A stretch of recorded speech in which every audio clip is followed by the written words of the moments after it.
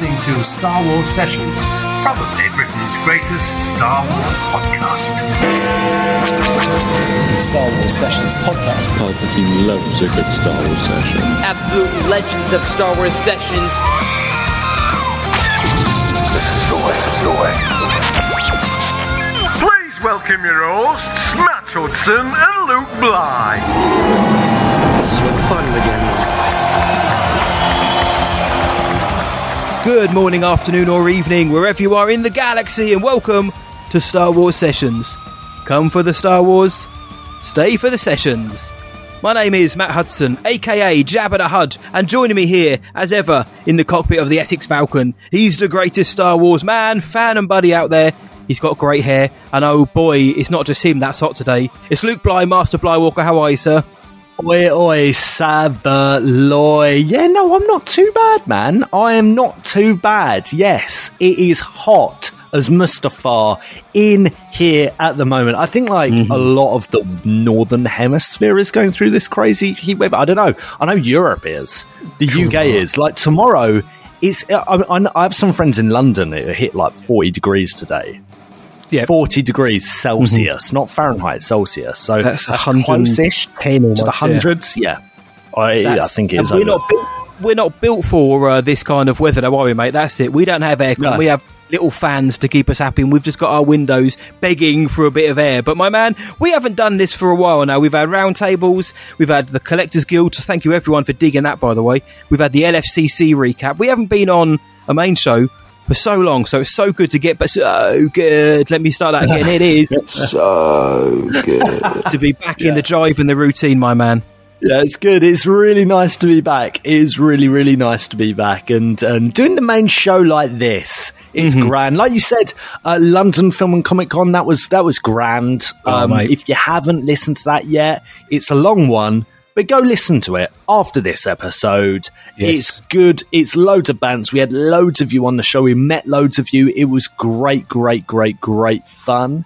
And also, rumour in the Galactic Hood, Matty Boy, is that there is some cheeky Star Wars Sessions podcast event going down. Wow. The word on the street is there's some kind of, I think you can only describe it as a super Star Wars night. August the 27th, mate. Star Wars Sessions will be hosting a special Star Wars event in London. We'll be there talking about Star Wars. We'll be quizzing everyone about Star Wars. There's a bar, so we'll be drinking about Star Wars amongst a few other things, eh, mate? Oh, mate, absolutely. It's going to be really fun. That is at the Genesis Cinema in East London. There are free tickets, guys. This is a free event. We're going to have a little cheeky watch-along of Empire. There's going to be a live podcast, and there's going to be a bar there. I mean, come on. And it's I've had a few people ask, are we watching it on one of the big screens? And the answer to that, to more so you've got reasonable expectations, is no, it's not on one of the big screens. It is on a small projector in this kind of lounge area with a bar, right? So, but still, I mean, it's still pretty cool. It's still a lot better than watching it at home, just on your sofa, on your lonesome, or with whoever you want. There's going to be a load of this in there. I mean, can you imagine? I'm a bit worried. Could be dangerous. I'm slightly worried for the Genesis Cinema and the infrastructure of that beautiful, gorgeous building once the sickheads have been there. But no, we are a respectable bunch, mate. I cannot wait. If LFCC was anything to go by, meeting people, catching up, talking Star Wars, having a laugh, then the Super Star Wars night at the Genesis Cinema is going to be off the charts, mate. We've got so many of you regular listeners are coming. Some newbies are coming. We're hoping some people may get a little bit dressed up to come along as well. Make sure your phone's charged up. Make sure your camera lens is clear, because you're going to be taking some pictures of this event, mate. Generally, I can't wait to just sit down, talk some Empire, and then watch some Empire. It's going to be great. We've had a great turnout. Like Luke said, the tickets are free. You don't have to pay a penny except at the bar, but you don't have to pay to get in, but you do have to register for tickets. The link is via our link tree. If you go to any of our socials, we'll give those details out at the end. But go to our link tree, and the link to purchase or register tickets is on there, and it's not long to go now, is it, mate? 5 weeks? Yeah, 5 weeks to go, and just a heads up, there's not many tickets left. So no, it really isn't. So if we are very close to like max capacity on this thing. So if you can make it, make your arrangements now. I know some people are going to be staying in London, a few people getting the train in or whatever they're doing. If you've got arrangements to make, do it. Make it happen.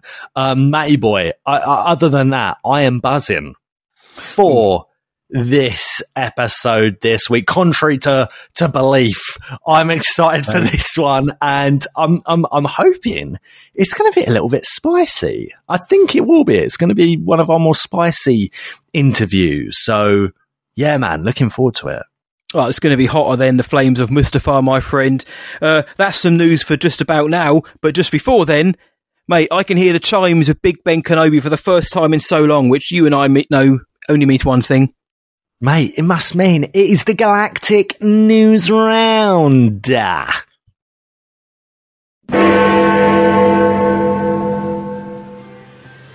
Black Series figures of Cassian Andor and new droid B2 Emo have been announced as part of the Andor range. The release date is scheduled for autumn 2022.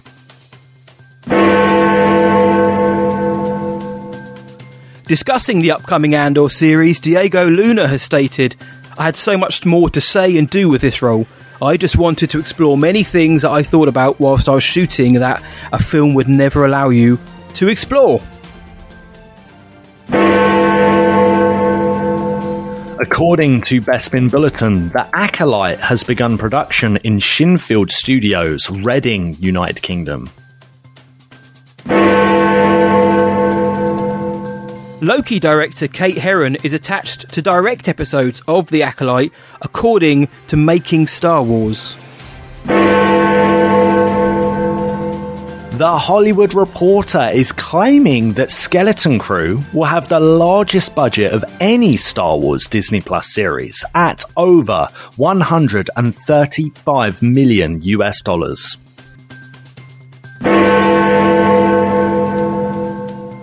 And finally, Zynga, the developers behind Star Wars Hunters, have announced that the game's release has now been delayed to 2023.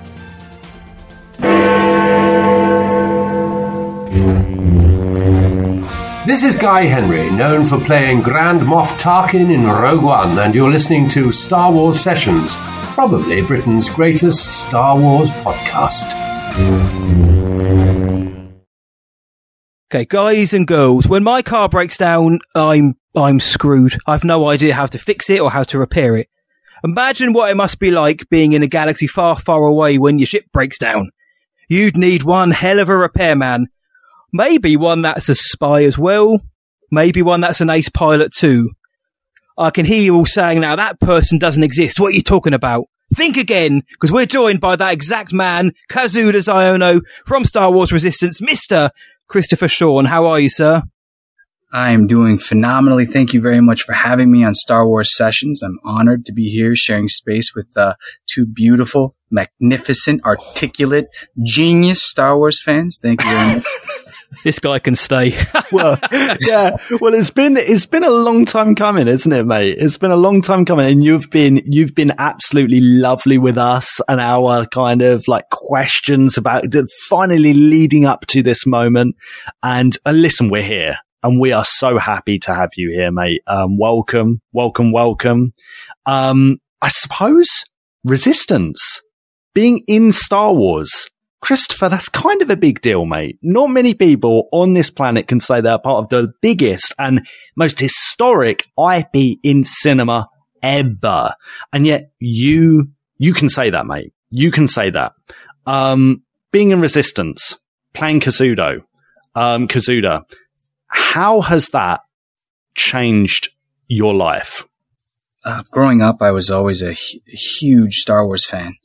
I love the idea of the Force.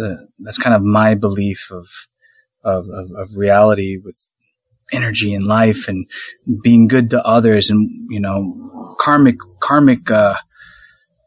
just karmically speaking, it's just be a good person and understand the needs of others more than it's kind of like one of those things. To understand someone, you have to be willing to help an argument. You have to be willing to understand someone more than you understand your own problem, right? Like you have to be willing to understand theirs to be able to fix anything, because in the end, if you're not listening and communicating properly, you're never going to fix anything. But I've always believed that like Star Wars was like the epicenter of cool. Like this was George Lucas, when he created Star Wars, it was this science fiction fantasy that no one was like, what is this? And then it came out and then it changed cinema. And to be a part of the canonical timeline, my father used to tell us stories when we were kids. We would be kind of in our room and he'd be in the doorway telling us bedtime stories, and he'd be running back and forth like, I'm going to go take out these 100 ninjas over here. But he'd doing it, in a Yoda impersonation, and then you'd hear him shouting as Chewbacca running across the doorway to fight another 100 ninjas, and for me, that was my childhood. That's like some of my earliest memories is Star Wars, my dad and I enjoying watching the movies together. So to actually be a part of something that means so much to me and so many other people, it was a big, big shoes to fill. And, it was a dream, and it's still a dream come true. Well, I wanted to ask the first question based pretty much on your answer there. Star Wars Resistance, when it came out, when it was announced, it was met with a lot of negativity online. Now, Luke and myself, we both know that online is probably the worst place to look for anyone's opinion, but it was met with some backlash and some, excuse the pun, but some resistance. And then the trailer dropped and, that just intensified. As someone, like you said, who this was their dream come true, being able to work on this show, how did it feel to you to kind of see or hear those opinions, or did you just shield yourself away from them? We live in an age where everyone's accessible. With social media the way it is, everyone is one direct message away. For me, you have to learn to be able to control your own thoughts. If I were to sit and try and make everyone happy, I'd drive myself crazy. That's the, the old saying, right? But one of the main things that you take from these opportunities is when you're in the room and you're working with the entire team, and in comes a gentleman wearing a cowboy hat. And his presence is just so impactful. I started shaking. Really? Oh my God, that's Dave Filoni. Dave Filoni is here, and he gives a living speech, and the entire team is just, you can hear a straw from your mouth, a cowboy straw drop, right? Like the guy, amazing. And he turns to you and he looks at you and he says, you are shouldering this project. You are our Luke Skywalker. You are our Ahsoka Tano. You are Kazuda Xiono. Wow. And, it's very important for you to remember, do something that you love, that you feel passionate about, because with that, the people will feel that, they will see that, and in turn, you will get the true followers, the true people who really believe in it. And that's what Star Wars is all about. And you're right. It's like, okay, yes, sir. And, I poured my heart and soul into that project. So there's always going to be people who live in the past, and there's always going to be people who don't really want change. Mm-hmm. And there's always going to be negative as well as positive. But my goal is to just, again, do the best that I possibly can to make everyone around me better. Feel the love, feel like that family tie when we're working together, so that we're putting something out collectively as a cohesive team, as a family. And that's what I felt what Star Wars Resistance was. Every person on that project was a part of a larger family. And we all did our best, and we put our hearts into it to make sure, again, that it's the best that we could possibly do to put out. And I'm so honored and so proud of what we put together. Justin Ridge, Athena Portillo, Troy Underwood, Josh Rhimes, Brandon Auman. Again, the list goes on of people that were behind the scenes working, the head honchos, if you will, the brains of the operation. And then there was us, the the people who the talents, but you've got Academy Award winning names. Jim Rash, Academy Award winner, Bobby Moynihan, Donald Faison. Yeah. I mean, that's just some of the A-listers. We can go down the list. Lucy Lawless. I can continue. You've Joe got Elijah Manganiello. Wood. You've got right? Gwendolyn Christie, Oscar Isaac, who you acted against. Oscar Isaac. I got to work. They flew me to New York to work with Oscar Isaac. Man. Just the day after watching him perform Hamlet, I was like, this guy's incredible. It's like I said, it's there's nothing less than a dream come true. I'm not jealous at all. At all. I'm not jealous at all. No, Christopher, that's magical. And you seem already, I mean, we chatted to you for a few minutes before the podcast, and you seem to carry yourself so well and comfortably. You seem very positive and well-natured. And I think a lot of people probably, unfortunately, might need that going into Star Wars because, again, of what Matty Boy said, because the internet is gonna internet. But you seem to just carry this with such pride. And that is incredible. And it's incredible to have people like that in Star Wars, in the Star Wars family. Because ultimately, like what you were saying, Star Wars, even in the story, it's about family. That is the core theme of the story and of the mythology. When we look at other Star Wars animation, Clone Wars obviously got 7 seasons.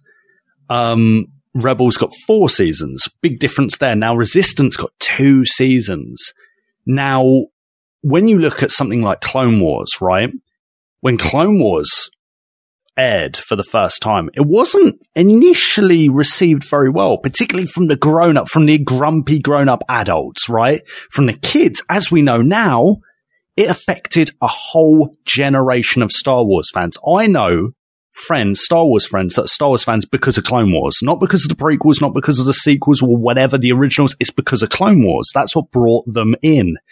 Now, do you think that it's maybe a bit of a shame that Resistance has just the 2 seasons, or do you think that's a strength of the show? What's your thoughts on that, mate? I think Disney and Lucasfilm, they always have a plan. I think they know better than anyone on how to properly run a franchise. The MCU and Lucasfilm Star Wars are the 2 largest grossing franchises in cinematic history. Right. And so I question nothing. As much as I'd love for more, I'd love to have an ongoing, series going and going, because there's nothing more fun than getting into a room and working with people that are uberly talented, and they make you feel like an equal, and they make your talent, they rate, like anytime you're playing with someone who's great in any sport, you naturally become greater because you're working with them. Right. That's and it's the same with an acting. Like you're not just reading lines, you're working with the other person. It's chemistry. So if they give you something, it's your job to not only work with them, but challenge them as well. So that is what I call the volley, like in tennis, you volley, right? Like you're going to serve me with that. Well, I'm going to try and get you with this and see how you react. And in those reactions,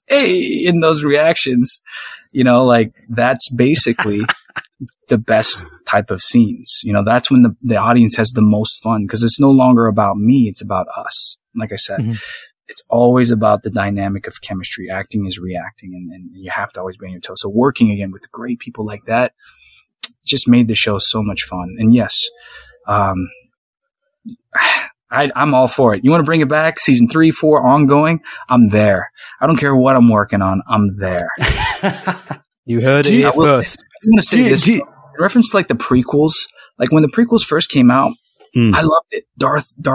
When Darth Maul in the trailer alone, the first red lightsaber popped, and then the second pop, boom, and the second one, and it was like, what? Like that, I still get the chills thinking about that moment when Obi-Wan and Qui-Gon were fighting Darth Maul. Like that was one of the quintessential moments of my childhood. Yeah, so people are like, they're hating on the prequels. Well, first they hated them, and then now they're starting to love them.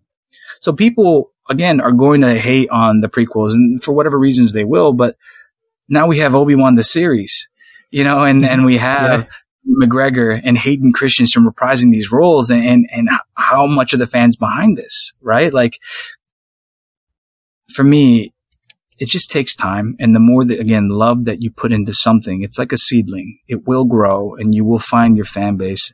And every person needs to enter Star Wars at some point in their life. So some people will start with the original trilogy. Some people will start with the pre-trilogy. Some will start with the post-trilogy. Wherever you start, you'll find your love for the franchise. And if you're a true fan, you'll watch all of it and really get lost in this universe where you can get a little bit more and more and fill in the blanks as to what's happening all around the Skywalker legacy. Dude, I could listen to Christopher talk all day. Generally good as well. Kazuda Xiono, mate. When I first watched Resistance, I was really digging the first few episodes, and then I kind of fell off the wagon a little bit the first time I watched it. And I went back to rewatch it fairly recently. I blasted through season 1 and season 2, and I had a greater appreciation for it. I enjoyed it an awful lot more than I did before, and I thought I was going to. Whether that was because of it being recontextualized now that the sequels are over, or all this other additional canon kind of ties into it. But I had a really good time watching it, with knowing that, like Luke said, we've had Clone Wars and Rebels. Resistance felt more squarely aimed at kids, which isn't a bad thing whatsoever, because as we know on the show, and as you said, Star Wars is for everybody. How did you approach then Kazuda Xiono, knowing that this was going to be kind of playing into the eyes and ears of kids, maybe more so than adults this time? I kind of went into the project and everything literally fell into place. I had done one voiceover audition in my entire life. I've been pressing my agent. I want to do voiceover work. I want to do voiceover. And they're like, yeah, kid, you and everyone else. It's a very niche market. Like, you got to know someone that knows someone that knows someone to get in. And I was like, I know you. You're my agent, right? They're like, yeah, get in line. I was like, all right. So my first audition, I get the producers at DreamWorks for Voltron. I read for Redline. Stephen Yen, Academy Award nominated Asian American actor from The Walking Dead. Fantastic. Looks it over me. Oh my God, I cannot believe I'm running in the same league as that talented man. I'm honored. Way to go. Good for you. Congratulations. I can't even believe my first audition I got that far. Second audition that I get for voiceover, I get a call from my agent in New York saying, hey, I'm James. I'm your agent in New York. I'm coming to LA. Lucasfilm is calling for you. Who are you? And I'm like, who am I? Who are you? Who are you? I'm your agent in New York. We're going back and forth. Who are you? No, who are you? He's like, I'm coming to LA. We got to have lunch. I don't know why Lucasfilm is calling for you. Second audition. I booked the lead of a Star Wars franchise. Wow. Holy moly. I'd never done voiceover. I mean, I'd done a little over 3 years on a soap opera and 3 years on Hawaii Five-0. Days of Our Lives, right? Yeah, Days of Our Lives. Yeah. Yeah. And I played a gay baseball player who came out on the series. And, I also played a bad guy in Hawaii Five-0. I played the main antagonist for seasons 5 and 6, where one show I was kissing boys, and the other show I killed boys. It was a great exercise, training training your acting muscles, if you will. But I'd never done voiceover. So this opportunity for me was, like I said, a dream. And I almost faltered. At first, my agent called me in and was like, so Lucasfilm was wondering, would you be interested in taking voiceover lessons? And I said, yes, please. I don't want to screw this up. Like, I want to do better. So anyway, they set me up with Mary Elizabeth McGlynn, and she became the director of season 2 on the project. And she's amazing. So much talent behind her. She was in Cowboy Bebop. Phenomenal teacher. She basically took me under her wing. She says, you have it. You just need the permission. So here's your permission. Do it. Do great. And from then on, the show, I just felt like really took off, and it was under her mentorship, as a Jedi master. She really took me on as a Padawan and made me feel powerful, made me feel strong. But honestly, I I don't remember the original question. I'm just kind of going, but no, man. It was how did you approach the character of Kaz? Because Resistance isn't a kid's show, we know that, but it feels like it was aimed at targeting kids more so. So how did you kind of approach the character and the voice acting with that in mind? So my second audition, I come in and I just thought, okay, he's a teenage kid. I'm going to pitch my voice up. I'm just going to have fun and play it a little bit. So I was like, they pulled me aside, Brandon Auman and Justin Ridge, and they said, okay, so this is the idea of this character. We've already talked to you about it, but before you start, this is kind of what we were thinking. And I was like, I love it. I love it all. I'm going to try something. If you like it, we'll go with it. If not, we'll switch it up. You tell me what you want. And then I remember just kind of being like, all right, guys, so what do you guys think about this? There he is. And they were like, okay, cool, let's keep going. And I was like, all right, so we'll just continue on like this. Well, I never said I actually beat him. I said I almost matched his record. Almost. Nearly. Very close. And it was like this, like, super uberly competitive, like, acts before he, doesn't think before he reacts. Like, it's just kind of this fun, naive kid. And I was like, I used to be that kid, so I just kind of tied into how I was as a youngling. Like, you know what I mean? Like, someone was like, hey, can you do that? I'm like, absolutely. And then I try it, I fail, I learn, I grow, and then soon enough, I'm doing it. I told you I'd do it, and it's like, well, it took you a month. I'm doing it, am I? Right? And I'm doing it better than you. So it's kind of like that same mentality I just applied to the project and, just dive in. Right. The way you can just change the tone of your voice just so quickly and organically is crazy. It's really impressive, impressive. But that's probably because we're just mere mortals and we're not actors, so.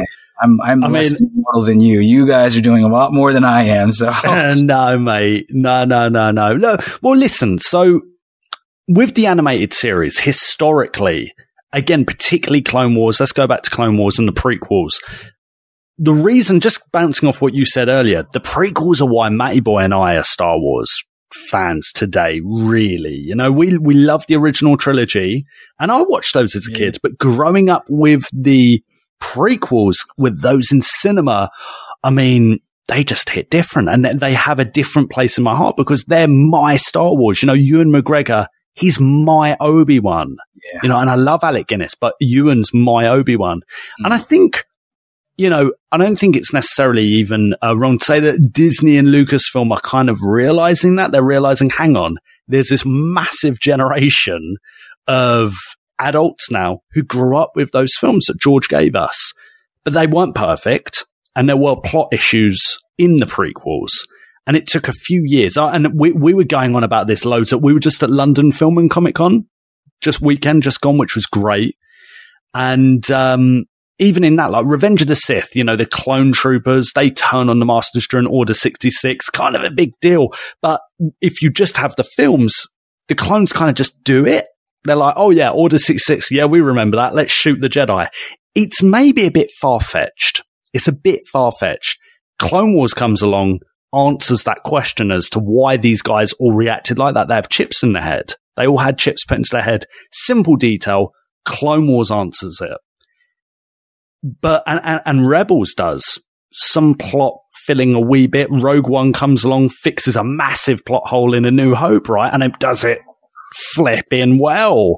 Resistance. Oh my gosh. Mate, don't. Moments. Don't get us started, man. You're like, oh, sorry. Yes. But Resistance is set during the sequel trilogy, right? And there are one or two, particularly with episode 9, there's a few things that have been left in the dark a wee bit. And I think that probably the live action stuff is going to answer that, maybe. Do you think Resistance helped fill in some of those gaps? And do you think if the seasons went on, it could have helped fill in a few more gaps in the storytelling, like what the animated predecessors did? I think that's a great question. And I think, the people that are behind the curtain, the Oz, if you will, right? The people who are the mastermind behind this. Like I said, you don't become a number 2 highest selling franchise of all time in cinema, and the entertainment capital of the world by not knowing what you're planning on doing. These guys are a decade ahead, if not 20 years ahead of everyone else. Like, these guys know what they're doing. Star Wars Resistance provides a parallel story, again, canonical to the storyline, but a parallel story as to if that's happening over there, then what's happening in the other parts of the galaxies. So this is what Star Wars Resistance is. This is the people who've heard of stories of the Resistance, who've never actually met pilots that actually have flown and fought in wars. They've heard the stories, just like you and I. We hear about Babe Ruth and we hear about Troy Aikman and your whatever heroes you may have in Europe that are all stars and whether it be rugby or cricket, like these football, heroes. Real football, soccer, football, yeah. As we say in America, but the proper terminology, football, right? Your heroes out there, Lionel Messi and Ronaldinho and Cristiano Ronaldo, like all these amazing players. We've never met them, but we've heard about them. Now imagine meeting those superstars. Like, this is what Star Wars Resistance is, meeting Poe Dameron, one of the greatest pilots of all time, meeting General Organa, running around with CB-23, like, BB-8, who, it's us who are watching finally get to be a part of the All-Star game, and that's a good answer. Preparing for this your entire life, and now it's here. So that's basically what Resistance is. It's filling in the blanks. It's coloring kind of, you've got your main characters, again, the Star Wars, the Skywalker legacy, right? But then everything around that story needs to be colored as well. And that's what Resistance helps with. I think one of the strongest points of the whole series was when it did dip into that, really, like, just to remind you, this is going on at the same time as the sequel trilogy. There was no better way to do that than, is it the finale or the penultimate episode of season 1? And we're seeing Kaz react to Starkiller Base. And he's thinking, what's going on here, man? Like, this is great. And I feel like on that planet as well, on Hosnian and Prime story, yeah, precisely. It blows that up, That is a strong moment. That is a really, really, really strong moment. In your head canon, or real canon, because there might be a season 3. Was Kaz and the crew, were they at Battle of Exegol in episode 9? It's a great question. Well, I really want to chime in on the Hosnian Prime that episode, man, that I was up all night, so excited to record that. And, I dived in so much that I felt the pain of losing everything you've ever known in one shot from the Starkiller Base. Like, you lose your family, you lose your childhood, you lose your home, you lose the stories that you knew of your planet, everything gone in a blink of an eye. Like, while this guy's giving this speech, you're like, what is really happening? This can't be real. Like, and I remember going in to record that, and they're like, are you ready? And I was like, hit the record button. I'm ready, and just screaming and the pain. And they were like, let's do it again. And I was like, I can do better. Let's do it again. Yeah. Wow. That was an amazing moment. In reference to us being a part of that story, that battle, excuse me, I want to believe that we were a part of everything that, there's ships that you see flying around. That's us. No matter where it may be, no matter what timeline, like, I want to say that I'm a part of that. That's me too. There, but, until I get actual confirmation, it's all just still me dreaming. That 9-year-old that's still dreaming. That's still me. Dude, I want to imagine the Battle of Exegol. You've got Jaeger next to you, and he's just saying, look, Kaz, shut up about on the chair. Stop it. We've got a battle to win here. And Kaz is just doing his Kaz thing, and Jaeger and Tora and that are all just like, guys. I mentioned Jaeger, Tora Dozer, Hype Phazon, Jace Rucklin, great pilots. They ain't Kazuda Zaono, though.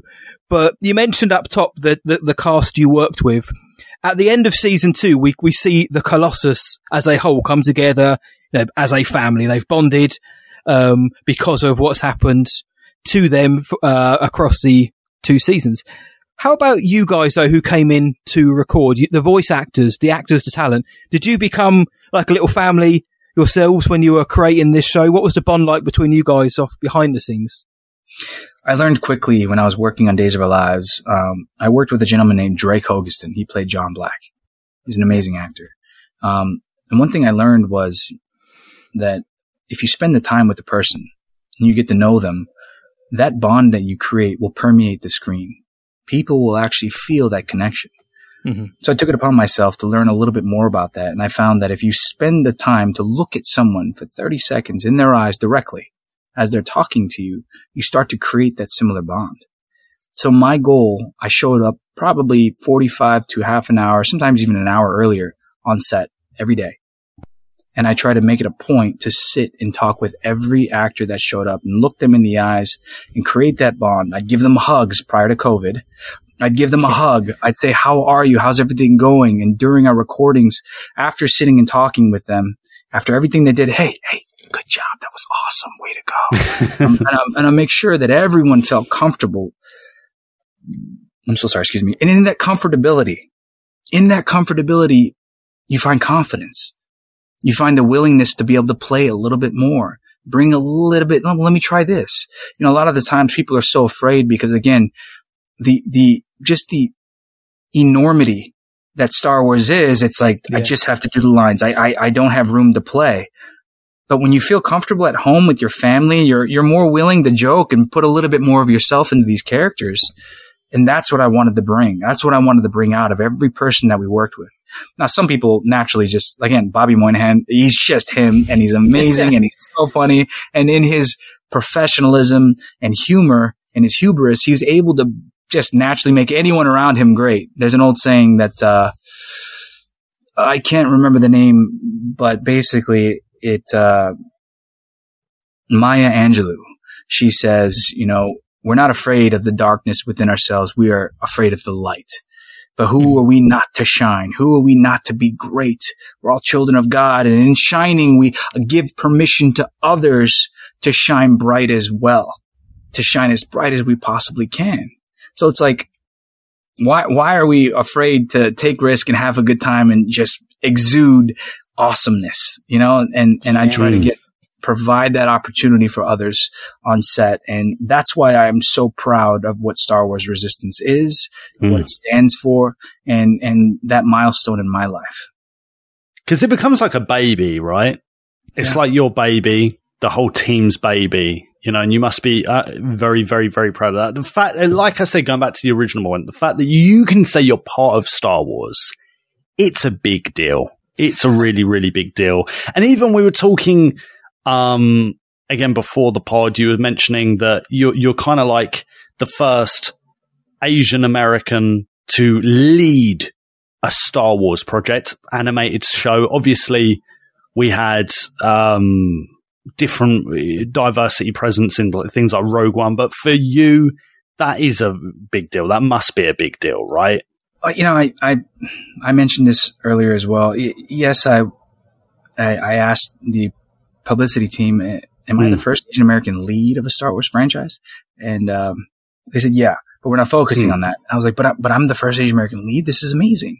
To me, it's like at the time I was, I don't know what age, in my mid 60s, 70s. I don't know. I was pretty old when I found out. But, no, I'm kidding. But it's not about me.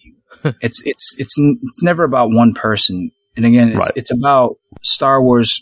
Finally, not finally, pardon, like providing more opportunity for people to see themselves, diversity, BIPOC, to see themselves as not just a sidekick, as a lead of a story, as someone that's just as important and equally as important as other people around them. So for me, that meant a lot because growing up, I didn't really have many role models. To see yourself. Absolutely. I mean, in that, I'm half Japanese and I'm half American. How many multi-ethnic actors do you have on camera? How many do you see? I mean, as an American actor, I had Bruce Lee, I had Brandon Lee, and they were taken from me. Who else did I have? And there was not many role models. So I had this issue where I never really fit in. I was never the attractive one. I was always like, how do I fit in if no one really knows how to fit me in? I had this issue growing up where I was not attractive. I was not the cool kid. I was always supposed to be the sidekick. And I felt like the world saw me as that. Now, I don't want people growing up to feel that way that are multi-ethnic, which is why for me, I strive hard to be the number one on the cast list, to be able to provide opportunities for people to say, that's a role model. He's articulate. He's intelligent. He works hard. You can see it in his physicality. You can see it in how much he's studying to grow as a person. I want people to see that and say, yeah. So in reference to going back to what you were saying, it's not about me. It's about the many, many children who didn't have the right. And Star Wars is providing that. And that's why I'm so proud of this role. And I think that plays in really well because Lucasfilm were really open with the influences, the obvious influences, particularly Japanese influences on Star Wars Visions. On Star Wars Resistance. Well, Visions, obviously, but we'll get to that. But Star Wars Resistance, there are, when you take certain scenes, particularly like the background colors, the way things move, the animation, the design, it's really derivative of anime. It's not quite anime, but it definitely has that inspiration. So that must be quite cool to have that kind of full circle moment for yourself, maybe? Absolutely. Right. Anime inspired, Star Wars Resistance franchise. Justin Ridge and his team, Amy Beth Christensen, Justin Ridge, Brandon and again, I can go down the list. Mandy Denau, Josh, I can continue to go down the list and how many people, I was blown away and how small of a team actually. They really had a small team creating such an incredible output for this series. I couldn't believe that. I was like, wait, 5 people are putting this together in the background? Like, are you serious? Like, they were importing, exporting the good, but still, like, it was a very small team who was in charge of everything. So, for them to continue to be able to place in Easter eggs, for them to continue to place in, the Japanese anime inspirations, and again, to tap both cultures, I'm super, super proud. And again, I can't be more proud than that project. I can't because that was my introduction into the canonical storyline. Star Wars Visions, I'm absolutely proud of that project as well, being able to play Asu in The Village Bride. And finding out that there's a season 2, that's incredible because come on, how cool is that? Well, but that's not canonical. That's offset. This is a canonical storyline of Star Wars. There's nothing cooler than that. If that ain't a segue. If I could play Kazuna in the live action, now that would be something special. However, dude, I walk around and I see someone wearing a Star Wars. I was at the gym today, and there's like 3 people in Star Wars shirts, and I just sit there and I giggle and I say, I cannot believe I'm a part of that franchise. Holy cow! You're the lucky one. Before we get onto that, the V word which you just mentioned, Visions.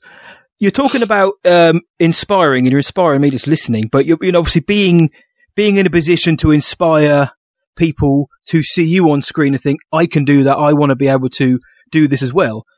With the character of Kaz, what do you think? The kids or even adults watching a character like Kaz, what can they take from him? What kind of messages or themes or behaviors can they take from watching him? Because he does have an arc from episode 1 of season 1 to the finale of season 2. Kaz isn't just a bumbling idiot who walks around, messing everything up. There is an arc there. And as I mentioned, everyone comes together at the end of the season. But what do you think, what can they take from the character of Kazuda into their own lives? Actually, I put a lot of thought into this because myself, what do you learn from someone who is kind of making a lot of mistakes on the way? However, the biggest thing that you can learn through failure, the biggest thing is you can only find success through failure. Mm-hmm. And he's so willing to fail that in your willingness to fail is your willingness to succeed. Because if I were to say to any other actor, what's the difference between me and you? It's I've failed more than you have. I was willing to take more risks. And in doing so, I've been able to get further in my career because I failed and I said, what did I do wrong there? I learned that's not the right way to do it. Let's try these other ways. And in trying, you start to fine tune, you start to get better. And it's the confidence in yourself and knowing that you're meant for greater. Just like Kazuda Xiono, I never said I was the greatest, but, maybe I am, maybe, that humble brag he's got. But like, truth be told, it's like, he wasn't afraid to go for it. And he really challenged it and he was passionate. He was imbued with this passion to not fail. So he went from this selfish kid to realizing that his actions had consequences. Yeah. Right. And in his failures, he had hurt people he'd loved. So he had found that every action has a consequence and you have to right those wrongs. Yeah. You have to start growing up a little bit and being a little less selfish and more selfless. And I think that's a great attribute to learn as a human being. Yeah. Yeah. Well said. Very well said. Now, like what you've said, there's clearly so much passion that comes from you about this project. We said earlier that it feels like a baby, especially when the team's all involved and you've made this beautiful thing, and everyone who works on it is obviously going to think that their own baby is beautiful. We've all been there. You've done that. You've gone to your friends, go, oh, isn't she beautiful? And you're thinking, yeah, it's right, beautiful baby. Not always, right? There are ugly babies. It's a thing, but in the eyes of the parents, they're going to think, perfect. Resistance for a lot of people, even myself included, I sometimes got frustrated with the show, but then there's that realization of, well, maybe it's not solely for me. Are people like me maybe too harsh from what you've seen online and from what you've seen on a reaction of the Star Wars fan? Are we too harsh on a show like Resistance, Christopher? It's different. And in its uniqueness is what makes it special. We find that people are going to want what they want. And I know that I wake up every morning and I have my breakfast the way I have my breakfast. And if it's changed up, I'm like, what is this? Naturally, with Yoda said, with you're afraid, you fear, and fear, doubt turns to anger. Hate. How did that saying go? Can you guys help me with that saying? Hate leads to fear leads to suffering. I think suffering leads to, hate leads to anger leads to fear leads to suffering. Something like that. Yeah. Fear leads to hate. Fear leads to anger leads to hate leads to suffering. And it comes down to fear because everyone, if it's not the same, you're afraid of if you were going to like it or not. And they're not willing to give it a chance. So it's like, just because it's different doesn't mean it's bad. It's different. We won a Saturn Award. We were nominated for a Primetime Emmy. Yeah. Yeah. We did something different and we won awards for it. Just because it's not your palette doesn't mean it's wrong. Right. And again, like I go back and forth. Yeah. You want to say it's a baby, our baby, excuse me, then I'm so proud of what we've raised. And that's okay if you don't like it. It's not your cup of tea. That's fine. That's okay. But, what's not okay is going out of your way to attack other people for what they enjoy. Yep. Like, come on, the golden rule, live by it. You got nothing nice to say, then keep it to yourself. Don't say anything if at all. If it's constructive criticism, I can understand that. Mm-hmm. Because in that way, you're helping the project grow. Yeah. But if it's just, I don't like it, why? Because I don't like it. You're not going to change my mind with facts. Like, well, okay. And it's opinion based and it's an emotional based choice, and that's fine. You know what? That's you, man. That's you. But, for me, I was just talking about this the other day, you know, sunny days wouldn't feel so good if it wasn't for rain. Yeah. Yeah. You know, and there are episodes that are not as strong as others, but it's because you watch that, you go, well, this episode stands out. This one's great. You know, you're going to enjoy different episodes over others, and you're going to enjoy different movies over others. But the more that you continue to watch our series, the more it will grow on you. I promise you that. And you'll remember, and you can actually joke like I'm so sorry, excuse me. We still joke. We still have some inside jokes about our show, you know, like, and there are things, if I were to say, like, you know, when you think about Yeager, you think about Bucket, you know, and you think about, you know, you immediately have visuals in your head and you're like, oh, that's kind of funny. You know, they stand out and they're memorable. So there's something of positive qualities that you will find as long as you keep as long as you keep yourself open to it. But if you're closed off, it's like, how can I pour water into a glass that's already full? You've already made up your mind. I'm not going to be able to change it. You know, come in, empty glass, and be thirsty for something new. That's a great way of putting it. And this will be Resistance is somebody's first Star Wars experience. Resistance will be their first experience. And and people need to bear that in mind as well. You know, like you said earlier on, people come into this at different points. So it's just about being respectful. And Resistance goes hard at points. You know, it isn't just whimsy the whole way through. At times it goes hard. You know, like Starkiller Base blowing up Hosnian Prime and Kaz having to watch that happen, thinking, oh, there goes all my whole family and everyone I've ever loved. Gone, dead, bomb. They go to the Sith temples during it. You get Kylo Ren turning up later on in the season. We get to see kind of the test subjects for Starkiller Base. There's a lot going on there rather than just, you know, a happy-go-lucky team of ace pilots. I really got attached to these pilots by the end, or the crew in general, and I genuinely did. And you're talking about then, you know, some episodes may not be as strong, but then the other ones come in and smack you around the face. Did you have a favourite episode that you worked on, or maybe like a favourite couple of episodes that you worked on? Well, they flew me to New York to work with Oscar Isaac. Yeah, come on, man. Any episode of Poe Dameron, it was like so much fun. I remember just being kind of in the room with him, and I was like, I'm looking over, I'm like, oh my gosh, and he's, you know, he's shooting steroid shots in his throat because he's doing 2 performances of Hamlet a day, sometimes during the week, right? Like he's doing 8 performances a week. That's it. And West Broadway, yeah. And he still made the time to come out and do the show. He's like, I might be able to do 1. And we get in the room together, and I was just like, let's make this the best one we can possibly do.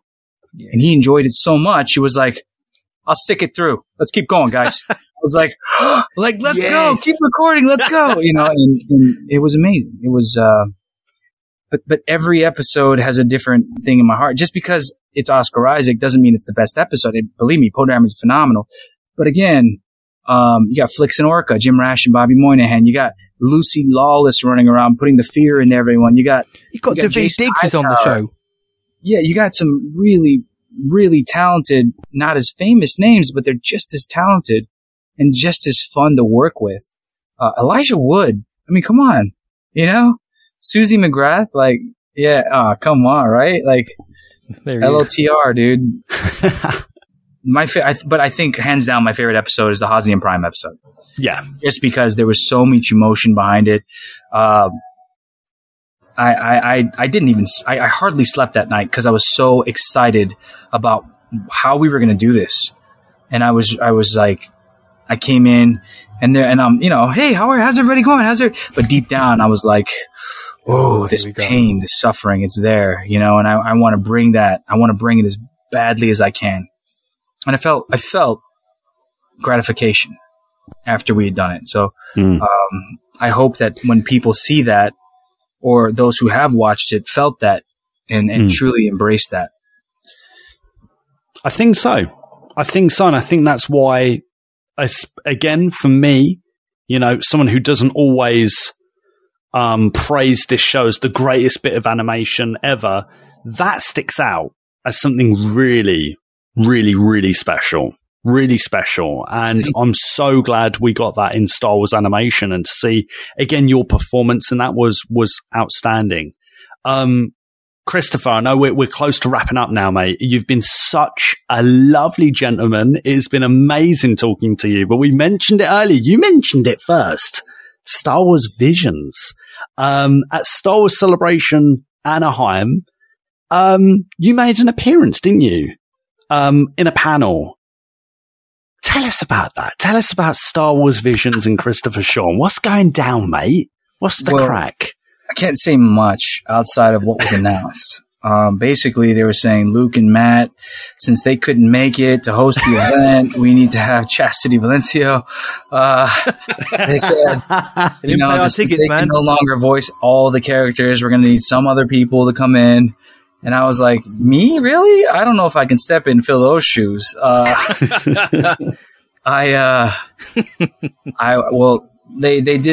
invited us like maybe a week out to the panel, and it was a surprise panel. And they got names, Keone Young, they got Andrew Rishi, they got Bobby Moynihan, again, Chastity Valencio, it's the Star Wars show. Like, they got some names. I apologize, I'm dropping 2 or 3 other names. Brian T. And the female, she was amazing. I can't remember her name. I'm sorry. But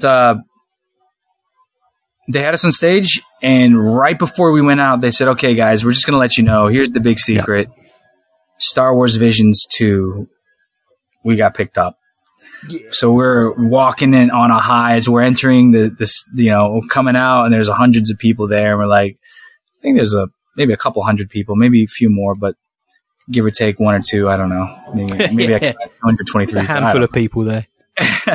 But it was cool to walk out and talk about the series and what we loved about it, how we prepared. We got the scenes the day of, so we didn't even have time to truly prepare. So even then, it was secrecy was number one there as well. Complete secrecy. They said, you're either in or you're not, and it's like, it's Star Wars. How do you say no to that? I'm clearing my schedule. Sorry, Dad, I don't care if it's your birthday. All right, bud? No, I'm kidding. I was so happy. Got in, and they showed us what we were working on. They didn't even show us the whole episode. They just showed me my parts. And I was like, whew, okay. And we had a limited amount of time. So anyway, long story short, we did it. I knocked it out pretty quickly. So I said, can we go through and can I see visually what we created so that I can kind of get an idea of where areas where I can make it more dynamic? And we were able to kind of find different lines. And one of the lines was that I was like, this is good, but let's change it a little bit.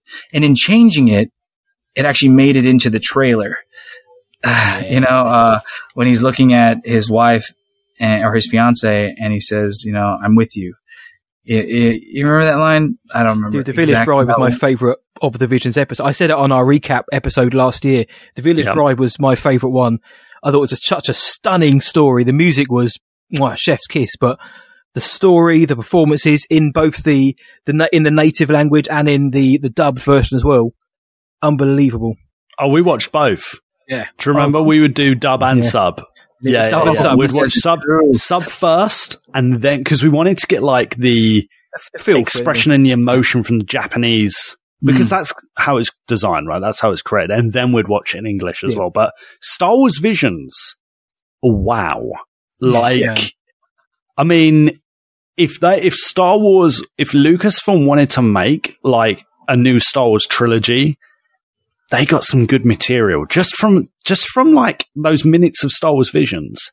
And I think that's the importance of having these kind of like studios and creators coming in and making something just completely fresh. And without maybe, and I've said this on the show before, without the restraints of something like canon, they weren't concerned of that. They just wanted to tell this like amazing new story. And for me, that was so refreshing. So Christopher, mate, I'm looking forward to seeing you. And I know you can't say yes or no, but I'm looking forward to seeing you in Visions 2, mate. I'm really, really, really excited. Fingers crossed. I'm lucky enough to be there. We'll see. I mean, yeah, ever promised tomorrow today. We're the lucky ones, dude. Well, before you go, Christopher, I have to ask you. I got to ask you. When have you ever walked around the house and you're a bit tired, or you've had a few drinks the night before, and you stubbed your toe on the table? Do you let out the Kazuda scream at home or out and about? No, you know what? I don't drink. I stopped drinking. I just decided, I was like, I'm going to focus entirely on my career. I'm not going to put any money towards alcohol anymore. I don't drink, but I have stubbed my toe. And believe me, the neighbors have, when they hear that, you hear the lightsabers. They're like, oh, he's doing the Star Wars voice. Like, I just go right into it. I can't. I would ask Luke to try and do an impression, but I know he can't because his voice is deeper than mine. I can't do it, so for you to have done it is great. What impressions can you do then? Oh, Luke can do some good impressions.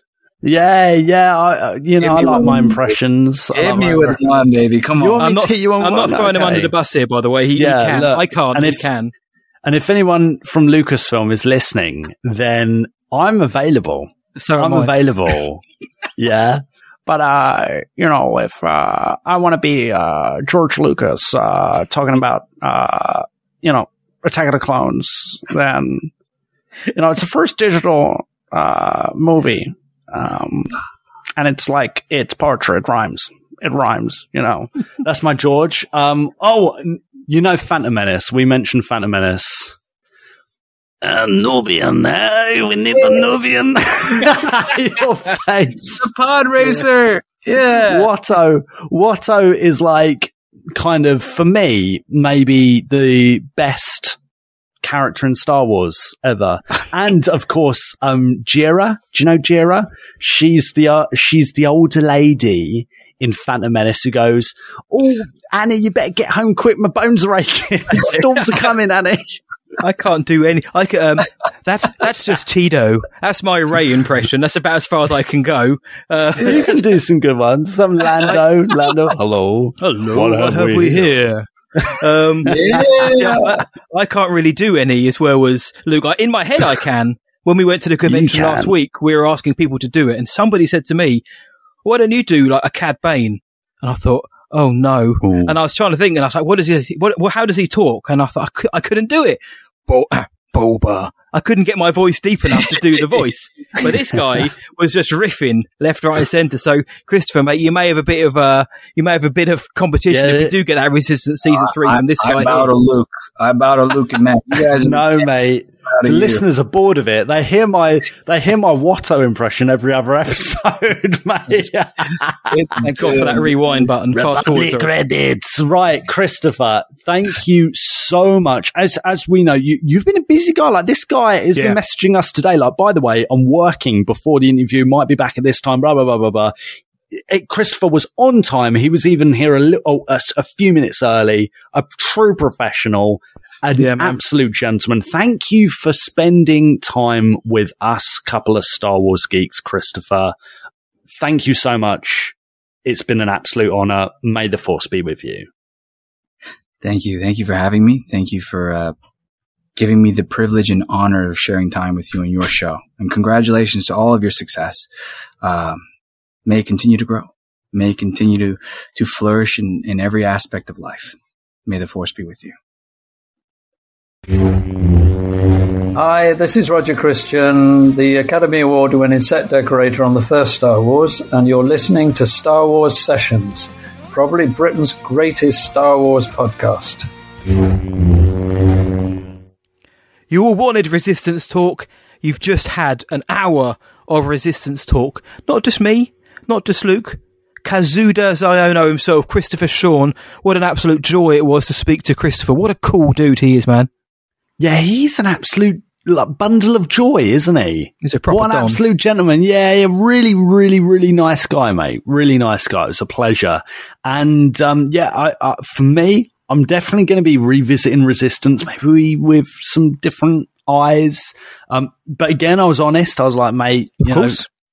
Not my favorite animated, but I loved his answer to, are people too harsh on it? I thought that was really cool. So, mate, I'm looking forward to seeing what other people thought too. That's it, man. There's a difference between saying something isn't your favourite to just outright saying, that was rubbish, I hated it, it's to ruin my childhood, it's the worst thing I've ever seen. Because it's not. Right. Resistance, Right. as I mentioned to Big Boy Christopher, upon rewatching it properly, binging it, I enjoyed it. I did. I got more out of it than I thought I would the first time. I mean, where it falls in the pantheon of animated series, who knows? But I enjoyed it more second time round. I got a lot out of it, and I did bond more with the characters than I did in the first time of watching it. So, and I don't know if that's just because the sequels have come and gone, and we know where the story ends up and all that. But I enjoyed it more than I did the first time, and hearing Christopher talking about it, yeah, it's given me even more vigor to check it out again or go back and watch individual episodes, and just pay more respect to what is a very decent Star Wars show still. Yeah. Absolutely, mate. Absolutely. So I suppose let's hear what other people have got to say about it. Well, I think it's probably the best thing to do, and as fate would have it, we've pulled up the Essex Falcon outside of our favourite dusty drinking hole, which is quite handy because we're both very thirsty because it's very hot. We're here outside the Bantina. Luke, the only question that remains is, shall we? Let's do it. Can I offer you a libation to celebrate the closing of our shared narrative? A libation. Can I persuade you to join us for a drink? Humphrey, give me the spiciest drink you got. Pour me another Parkellen Sling. Where are you going, Master? For a drink? Yes, Bantina time. We haven't been here for weeks. It's dirty, it's dusty. Why haven't you cleaned, bartender? We're back again. Anyway, for those who are new to the show or old, here in the Bantina each week, we sit down with you guys, the greatest listeners in the galaxy. We have a couple of Kef beers, and we get your thoughts on our main discussion. And recently, we dropped a post, and we wanted to know your thoughts on Star Wars Resistance, and it was those posts which really triggered us into getting this episode made, wasn't it, mate? Yeah, absolutely, mate. We got some cheeky responses to this post, and we got a mix, right? Like we said, and like what we kind of expressed. This isn't my favourite animated show, but I think we got more of a response to this than we expected. Mm-hmm. Is that fair to say? Maybe I think it is, mate. Yeah, I think it is. Yeah. Okay, so should we dive in? Should we dive into the comments? Yeah, we got a lot, so let's go through a few. Yeah, we got a lot. Okay, let's go through a few. Yeah, Luke Summerfield, King of Wales. He says, I'd like to hear Mr. Christopher Sean talk about this on the sessions and convince me to go back to it. Lukey boy, let us know if you're convinced. Let us know. Better be. Let's hope. Gan OCJ said, I love it. I enjoyed it so much. Fun characters. Johnny Olive said, I enjoyed it for what it was. A show aimed at younger audience. But it had real heart. I also liked having a different style of animation in Star Wars. Plus, it gave us the legend that is Upipit. I mean, come on, dude. It's hard to argue with that. J2SO said, I didn't mind it. It was fun watching the background and some fun characters. Jamie F64 says it was mildly okay. Mm-hmm. Dan Cramphorn, I think this is a nice comment to finish on the Instagram section. It says, hey guys, great for younger fans, but not my cup of tea. I didn't get on with it and stopped watching it 3 episodes in and never went back. It's not for everyone. I think that's a reasonable comment. Do you know what I mean? Yeah. Not everything that comes out in Star Wars you're going to love. And equally, not everything in Star Wars is necessarily made for you in mind, right? So, and I think that's where Resistance kind of plays a part. But there we go. What about Twitter, mate? What are people saying on Twitter? Twitter, mate, I've had to rustle my way through quite a lot of responses. Thank you, everyone, for sending those in. Gonga Sleet said, it's the show I relate to the most because it connects to me in a personal way. The passion the creators had for it, the cast is just pure heart, and the show itself just speaks Star Wars to me. Been praising it for what it did differently, and will always do. Colossus forever, Green Heart. Blogger the Huts, nice name, said, I love it, especially as I could share it with my younglings. which is pertinent to the point that you've just made, mate, that, you know, this is someone's Star Wars, and if it's for the kids, great. I think my kid would love it. Jedi Master Daniel, fun show, and it deserves a third season. We got quite a lot of people asking for a third season. We got Split Screen, deserved a third season that had a finale on Exegol and the celebrations after the battle. I will forever wish to see that, knowing it's highly unlikely. Star Wars 5W, I liked it, but I felt the second season had a rushed ending. Dusty Peterson said, I'll be honest, it wasn't my favourite, which is a bummer because I love the sequels and that era. But something about the main character being even bumbly and slapsticky than Jar Jar just didn't do it for me. I do want to see other shows in this era, though. Venture Pictures said he forgot this show even existed. The Kit Fisto show. Jarek Yeager's one of my favourite non-Jedi characters, and let's end on a nice one. Kyle Scully, love it. Wish it had more seasons. So what I'm getting from the Instagram and the Twitter posts and Facebook as well, for that matter, is there is a lot of positivity around this show. I don't know whether we underestimated it or we just didn't really notice it because we haven't been looking in those directions. There are detractors there are negative comments. There is a lot of positivity around there. This show has its fans, though, doesn't it, mate? Yeah, it seems that is like so evident online. You know, there's a lot of people that love this. There's a lot of people that I think in our community anyway recognise, you know, it's not for them. But they don't hate on it, and they don't go, oh, resistance and that. And even we all love to, like, prod and make fun. You know, I like to do that. We did that, you know, a few episodes ago, weeks ago, months ago, whatever it is. We loved it, and I'm pretty sure it was Dylan who was messaging us going, no, like, guys, give Resistance a go. Give it a watch. Right? And then there were a few more people saying, nah, give it a go. You know, Johnny Oliff, I think, as well, was one of those guys. So listen, mate, I'm happy that we've kind of had this reevaluation of the show. It's still not my favourite animated show, and don't get me wrong, it's probably not going to be my favourite animated show, but it doesn't have to be. It doesn't have to be that. I mean, it helps a ton that Christopher Sean was just such a gentleman, so lovely, so down to earth, that I'm always going to look at it now like, oh yeah, the guy playing this Kaz guy, he is a diamond. He is so great. There's always going to be that. There's always going to be that. And the million. I was going to say, like, we shared in the show, like, we've pretty much shared like our favourite moments from the show. Yeah. But you know that Force Awakens Link kind of tie-in with Starkiller, sick. I remember seeing that. Yeah, I remember seeing that when it initially released, seeing that on YouTube and thinking, damn, like this is kind of cool. This is kind of cool. So, yeah, mate. At the end of the day, it's Star Wars. I'm happy to talk Star Wars, whatever it is. That's it. And that was the $1 million question, which I think a lot of people would have hung us for not asking. Hanged us. Is what is your favourite episode? And it seems to me be the season finale, or maybe parts 1 and 2 then of season 1. Would that be fair to say? Yeah, I think so. I enjoyed that. So I liked the season 2 finale, The Escape, where we get to see Kylo Ren as well. I thought that was so cool to see menacing Kylo. Matt Wood doing the voice though. Didn't get Adam Driver back for that one, but I didn't mind seeing Kylo Ren. And there's one called Station Theta Black, which is Captain Phasma. She's in that, and Poe and Kaz team up and that's when they find out that the First Order's been, doing something. They've been testing something on these planets. They've been harvesting this Deadlanite, which is used for a weapon, but they don't know what it is. But you and I know. We know it's for Starkiller, and we know what's going to happen. So that's what I love about shows like this, where they can flesh out what we already know. So in the background, we know that whilst The Force Awakens is going on, this geezer Kaz and that, this is what's going on the Colossus, this is what's going on over there. Just makes it feel that bit bigger and that bit richer, mate. So there's quite a few I enjoyed, but they're probably the favourite episodes of the lot. But there was more there that I enjoyed than I didn't. I will say that right now. I had a decent time rewatching it, my friend. So that is going to be the questions and answers, the comment section of the Bantina. We got so many. Honestly, if we went through them all, we'd be here all night, which we wouldn't mind doing. But we want to move on to our next segment, mate.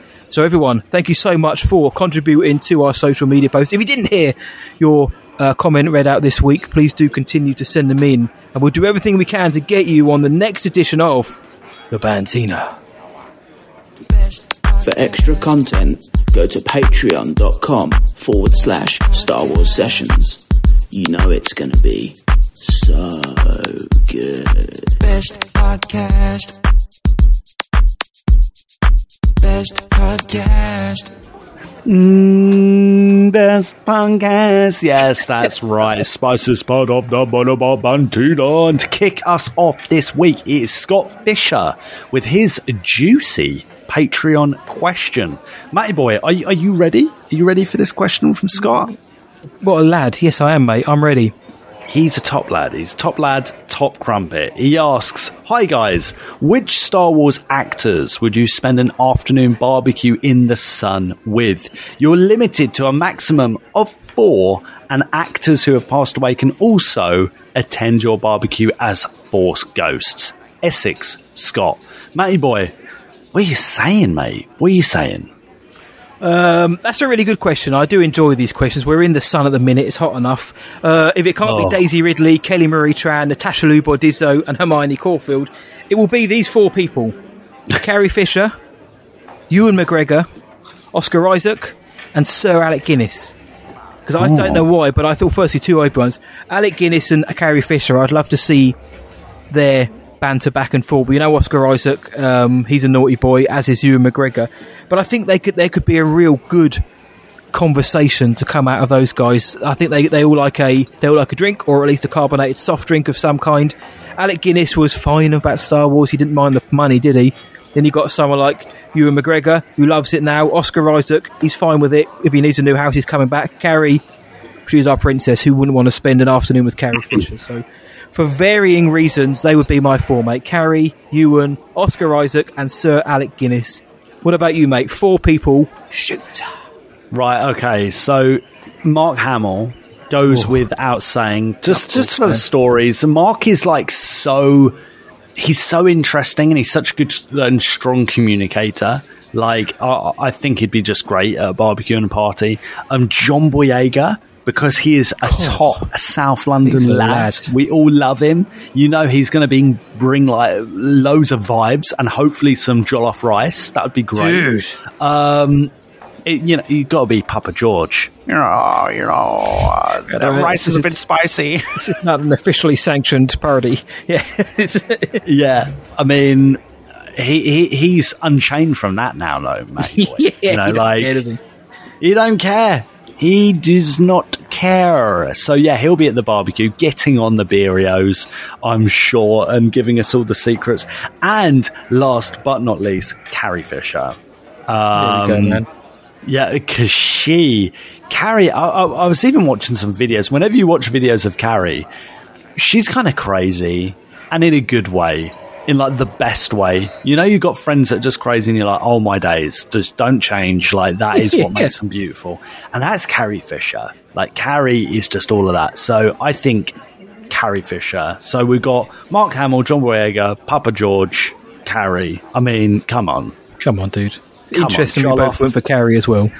A jollof, beer, Georgie boy. Maybe Georgie boy could oil up, take his top off, oil up, and yeah, that's the dream, right? If we get him, I'm sure Carrie could make that happen. I'm hoping on it. That's kind of why she's there, right? Yeah. Hey, George, there's no wonder we're in space. Your turn, mate. Turn the tables on old Georgie boy. So we've both gone for Carrie. I'd like to have a little go on those parties. Of course, Christopher Sean, mate, you're more than welcome to come along to our parties as well. Great question, Scott, mate. Thank you so much, guys. Everyone listening, what 4 actors, living or past, would you have at a Star Wars afternoon barbecue in the sun? Let us know. Thank you for that, Scotty boy. Moving on now, we've got a voice message from Bobby Lawson, and this is how it goes. Hi guys, I wish I could take credit for my question this month, but it's something that I saw on a random Star Wars Facebook page that got recommended to me. How literal do you think Palpatine was being when he said, "I am all the Sith" in The Rise of Skywalker? We know that he wanted to possess Rey after she struck him down. That implies that he wanted to do the same to Luke in Return of the Jedi? And is that what happened when he struck Plagueis down? Is that what happened when Plagueis struck Tenebrous down? Is there just a big line all the way back to Darth Bane? And is that why the rule of 2 works? Bit of a meaty one for you, lads. Hope I'm not treading on any previous questions or podcast discussions. As always, thanks for keeping it spicy, and may the Force be with you. Always. There you go, mate. How literal, then? This is a good one. How literal do you think Palpatine was being when he said, "I am all the Sith" in Tross? Yeah, do you think he was literally imbued with all of the Sith, or was it just a line? It's hard to answer, isn't it? It's hard to answer because, in short, I don't think he is actually. I think the Sith don't really go beyond the physical. You know, they don't really go beyond matter, because that's what the Jedi do. The Jedi kind of earn that spiritual kind of afterlife. Mm-hmm. And that's, Force Ghosts is only like one aspect of that. It's a lot more than just like Force Ghosts. I think Force Ghosts is just kind of like a tiny bit of it. They're not just Force Ghosts like walking around having picnics on Dagobah. That's not what it is. Whereas the Sith kind of don't get that privilege. Now, I know that there is the whole Yoda meets, is it Darth Bane in Clone Wars? So there's that. There's that. It was a vision, wasn't it? Yeah. I don't know. I don't think... I sense it more...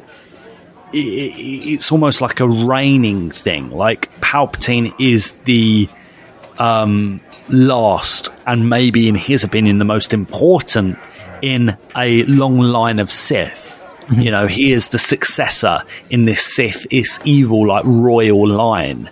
And therefore, he is all of them. He is that history. He is that culture. He is that future. So that's kind of the interpretation I get from it. However, it's one of those points, and it's a tremendous question, Bobby, mate. It's one of those points that I think we will see more explored in the series, in Mando, in the live-action series. Terrific question, Bobby. Mm-hmm. I want to re-emphasize that. Matty boy, what are you thinking? Am I a bit crazy with that answer? Yeah, but maybe. Okay, with the answer. I thought you meant this in general, dude. Just in gen. Firstly, Bobby always brings it. Bobby always gets the assignment. Let's have a question to answer on the show. Make it a good one. He always does. I don't believe Palpatine was imbued with the literal spirits of the Sith as much as I think it's just a daft line, to be honest. It is just it's an impact line at the end of the film, because we all knew what was coming. As soon as he said, "I am all the Sith," we knew exactly what Rey was going to say back to him. And I am all the Jedi. And it happened. It was, people call it the endgame moment. It's the impact line at the end of the film. I think that's kind of what it is. I think it's more metaphorical, simply akin to how Rey could hear the voices of the Jedi past. Like at the end, which is laying down and, they're saying, "Rey, rise, the heart of the Jedi," blah, blah. She is, they're not, they're not entering her being. She's not becoming all of the Jedi and becoming like a Power Ranger, make like a Mecha Rey. She's, she has that power behind her, or elevating her on top of what she already has. I don't know, maybe Palpatine could potentially tap into like a dark side group chat and have a word with the old Sith and be like, "Guys, help me out. What can I do? How can I expand my own knowledge?" But I think what you're saying is spot on. The Jedi, they have the ability to sustain throughout an immortal life if they are taught the way. The Sith don't. They reign through power, and that's why they decay more, whereas the Jedi become pure. So I don't think it was a literal line. I think what you said was, for me, was right. He's literally like, "I'm the big daddy now. I am, the Sith." Like he's not actually the Senate either, but according to him, he is the Senate. I think it's a line like that, whereas "I am the big daddy of the Sith," and you can't take me down. She's like, "Well, actually, I'm all the Jedi." He also doesn't have a proper Sith apprentice. in episode 9. No, he doesn't, and it's the rule of 2, isn't it? Like, always 2 there are, but Snoke was basically him, but I think somehow Palpatine returned, somehow in all that. I'm sure maybe I don't know whether they'll give him one day or something, I don't know. Kylo Ren was a de facto apprentice because he said he'd help him, but he wasn't actually his, no, he wasn't a Sith. Yeah, he wasn't a Sith, so no, he didn't. So he wanted to rebuild it by taking over Rey and restarting the Sith and all that. But no, Bobby, mate, I don't think he literally took on the power of the Sith. I think it was just firstly an impact line for the film, but I think it's just a bit of posturing, like I am the Senate, for example. Yeah. I am the Senate. It's a fantastic question. It is a banger, mate. Really, really. We got some bangers this week, and thank you to everyone that supports us on Patreon, patreon.com/Star Wars Sessions. We got some juicy bonus content on there if you want to take a look from $2 a month. I mean, come on, you can't get much $2 a month nowadays. So please consider it if you can. Yeah, I second exactly what that guy just said. So, Bobby, mate, Scott, thank you so much. They were your questions from June. As we mentioned, it's been a month since we've done one of these. We're going to be back next week with some even filthier Patreon questions. We've got some bangers lined up for the next couple of weeks as well, so you're just going to have to tune in if you want to hear them. However, that's going to be that for our stint in the Bantina. Bartender, sorry about the mess. We are going to be back again, this time again next week, here in the Bantina.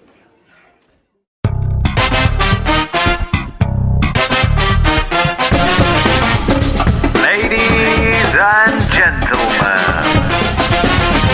it's the Star Wars Sessions game!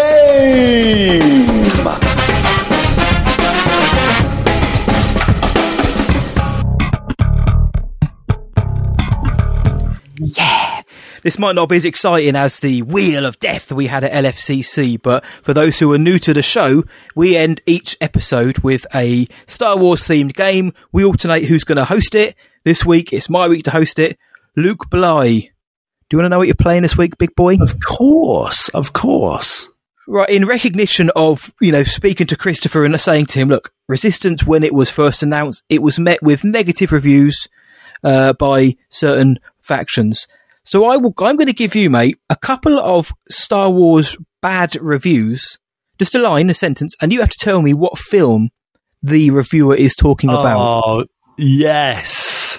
Okay? Yes. Let's do it. Yeah, great. Let's do it. Right, I've had this one planned for a couple of weeks. So, DJ, hit the music. Here we go. Good Can you man. tell me this line? What film is the reviewer talking about? Here we go. This is less a movie than an exercise in massaging a juvenile-minded audience that wants the experience to be new and familiar at the same time. Right. I'm going to say... I'm going to think out the box here. I'm going to say Return of the Jedi. Final answer? They're wrong, but I'm going to say Return of the Jedi. Yeah. You are wrong, mate. Sadly, this was The Force Awakens. It was J.R. Jones from the Chicago Reader called it an exercise in massaging a juvenile-minded audience. Okay, what mate. Wally. I know. What does he know? Number 2, mate. Here we go. It doesn't really end the trilogy as much as it brings it to a dead stop. This film is by far the dimmest of the lot. Let's face it, the magic has gone. Right. You can see his face. He doesn't want to say it. That could be any of them. I'm going to say, though, the elephant in the room is that it might maybe be Rise of Skywalker, but I think it's a curveball. I think it's a fake out. Okay. Revenge of the Sith. You going Sith? Yeah. It's Return of the Jedi. This is Vincent Campbell from the New York Times, mate. What an idiot. Dimmest what an of the lot. It's the best one. It's the feel good film of the summer, man. What have we got? Here we go. It's the best one. Yeah, go on. Here we go. Next quote. It is focused on plot over character and is written with the "we got to stop that laser" intelligence of a bad Saturday morning cartoon. Phantom Menace. Phantom Menace? Yeah. It's the Rise of Skywalker. Scott Mendelson from Forbes said it's plot over character and it's a bit like a Saturday morning cartoon, mate. Right. Okay, next one. Here we go. Let's see if we can get this one. Here we go. It looks like a movie that was directed at a distance. The Force is with us indeed, and a lot of it is hot air. Rogue One. Going Rogue One? Rogue One. It's The Empire Strikes Back. Oh, what? It's our boy, Vincent Canby, again from the New York Times. That schmuck don't know what he's talking about. Oh, my days. Okay, a couple more. Here we go. Rest in peace, I'm sure. I'm sure. Well, he might not be dead. Well, in the eyes of the sessioners, maybe. Here we go. I suspect this picture is pretty close to what fans were hoping for, and for their sake, I'm glad it's markedly better than the two that preceded it. But it's still crap. Well, Revenge of the Sith. Bang on the money, mate. Revenge of the Sith. Stephanie Zacharek from Salon gave us that. Said, look, Sith's better, but it's still a load of old rubbish. Final one, mate. You haven't done bad whatsoever. Here we go. It is the cinematic equivalent of that problem child we've all encountered at some point in our lives. No matter how deserving of love we may intellectually sense them to be, emotionally, it's really tough to like that kid. Wow. Oh my days. It's a bit like what we were talking about earlier on the main discussion. Oh, come on, man. That could be a few of them. It could be. The Last Jedi. Is that your I don't answer? think it is, though, because generally that was received pretty well by the old critics, wasn't it? It was. Oh, let's say Attack of the Clones. We locking that in? Yeah. Attack of the Glenn Oliver from IGN called it that. You were spot on, mate. I was rooting for you to get that one, mate. I so was. I knew you'd get a couple. I got two. I got two. Ain't bad at all. And I like the fact that you thought The Rise of Skywalker could be the dimmest one, but then changed your mind because we've got a newfound appreciation for that film. It's growing on us. Yeah, no, I mean, that was still my first guess. So, let's not get it. Why I put it in there. But this is the thing, like, a lot of critics slate Star Wars, just generally. Of course, yeah, man. Yeah, but there are exceptions, obviously, but a lot of the time they're wrong, and history proves them wrong. Like what we say with Empire, especially, like Empire is like studied at university level, as a masterpiece. So, dude, great game and great way to end what has been a very, very cheeky week at Sessions HQ, mate. Man. We're back in the booth. Feels good. We've just come out of a booth at LFCC. Thanks to Dave Tree, Jez, and all the lads there for making that thing, and to New World just for being there. So we're out of that booth. We're in this booth. We've had a blast. Episode 168. Christopher Sean was an absolute joy to talk to. Thank you so much, mate, for giving your time. And guys, give Resistance another chance. You may just like it more than you think. But that is going to do then for this episode of Star Wars Sessions. But the fun doesn't end there. No one's ever really gone. Where can the world find us, Master Blywalker? They can find us at starwarsessions.co.uk. You can search for us on social media, Twitter, Instagram, Facebook, and TikTok. Just search Star Wars Sessions and we will be there. Drop us a voice note or a message to our email. Hello there at starwarsessions.co.uk. Yes, and if you want to support our show for free, you can do by leaving us a 5-star rating or review on your podcast provider of choice, which now includes Spotify. 5 stars really helps the show grow, it introduces new listeners, and it's another way for us to hear from more of you each and every week. And please tell all your Star Wars friends about us. Tell your mum, tell your dad, tell your mates, tell your cats, tell your nearest pilot that loves a water planet. Tell your Ewok, tell your cousin, the more the merrier, their castle spicier. Yes, go and tell Nico Vozo as well, the green geezer from Resistance, that this is the podcast you're looking for. So until next time, from me, see ya. And from Luke, may the Force be with you always. Luke! Zazuda Kiono.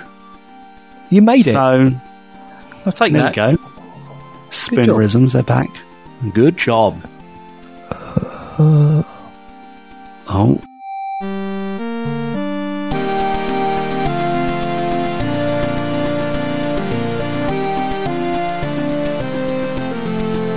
They are Essex-based podcast heroes.